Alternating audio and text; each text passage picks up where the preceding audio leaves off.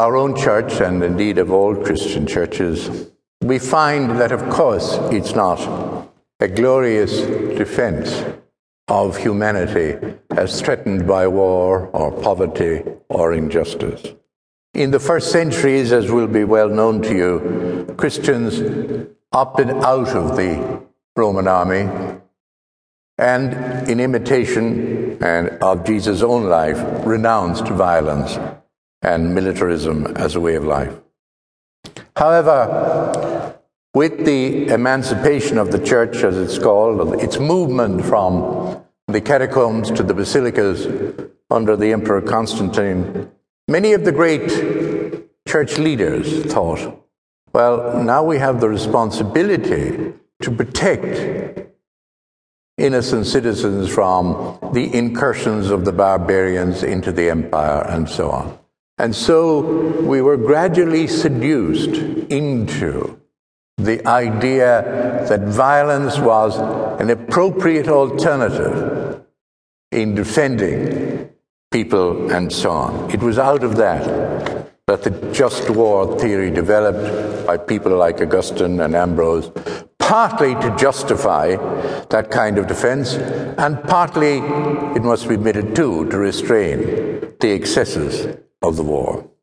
But of course it couldn't stop there, and it didn't.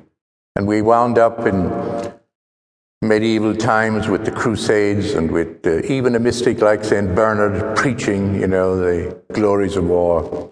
A thing called the Children's Crusade, God help us. All that showed how far we had moved into power structures of the world from which Jesus had renounced, and how we were unable to fulfill our own vocation and overcome by the temptations of worldly power. This, of course, continued right down into our own time. We might begin to understand it a bit more if we consider some of the roles which the church, as the body of Christ and as the community of Jesus' disciples, had to fulfill, and how it failed at times to fulfill them.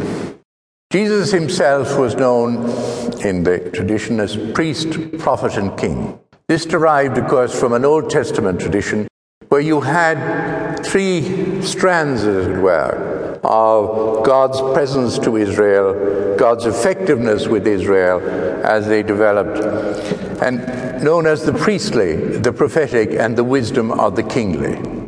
Now, the priestly was that which, as the name suggests, secured the worship of God, secured the idea that there was a transcendent being who was in charge of the world, who had created the world, and to whom we must pay due reverence.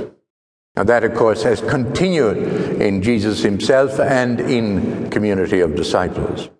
But there was always a temptation that because they had, in that sense, a sacred role and a sacred power, that the priestly characters in the Old Testament would assume unto themselves a certain secular power or political power.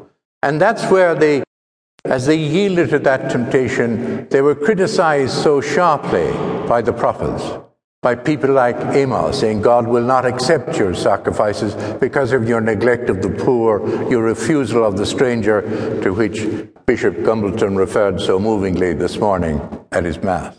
So that the prophetic was a renewal movement in terms of reminding us that the reverence due to God was demanded also a reverence